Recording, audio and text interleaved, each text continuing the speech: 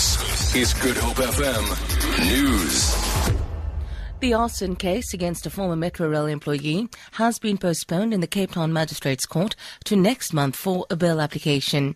47-year-old Gerald Jafta of Valhalla Park was arrested last week for allegedly setting alight Metrorail trains. The series of arson attacks severely disrupted the passenger rail service and left thousands of commuters affected. Jafta is expected back in court on the 24th of next month. Mlamli Manele reports. The slender-built middle-aged man with slightly tall frame, wearing a grey sweater, emerged from a holding cell looking cheerful. He is the only person arrested so far in connection with 15 carriages that were burnt in two separate incidents early this month. Metrorail says an estimated damage of about 70 million rand has been recorded on its infrastructure since the beginning of this year.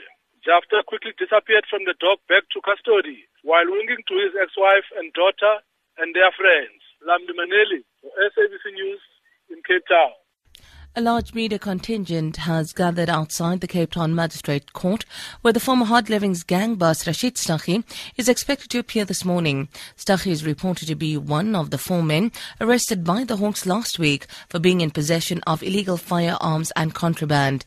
Stachy is currently out on parole after serving 11 years of a 15-year jail term for his role in the rape of a 17-year-old girl. The men were arrested on Thursday when 3 luxury vehicles were spotted driving in a convoy along the N1 highway near Canal Walk. Hawk spokesperson Hangwani Malautsi says the men are suspected to be linked to a recent theft in Johannesburg. The Department of Labour today launched the 16th annual report of the Commission for Employment Equity, which reveals that almost 70% of the country's top management positions are still occupied by white people. Black Africans occupy only 14%. The picture has not changed much from that of the previous period reported. The Commission says of concern is that whites occupy over 77% of the top positions in the Western Cape. Chairperson of the Commission for Employment Equity, Tabia Kabende, says when it comes to different race groups being equipped with the requisite skills, both white males and females are still given more opportunities. The Japan Society for Eating Disorders claim the health system is failing hundreds of thousands of sufferers. The society says most people suffering with eating disorders in Japan are not receiving any medical or psychological support. The government says it's trying to set up more services and has tried to discover the extent of the problem. Clinical psychiatrist Dr. Aya Nishizono Maha says eating disorders are a serious problem in the country.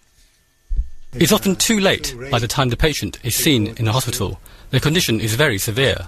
Sometimes they're even close to death. Although the causes of eating disorders are unknown, there is the predominant cultural ideal that skinny is beautiful. That has gone too far, and we need to address it. For Good Hope FM News, I'm Sandra Rosenberg.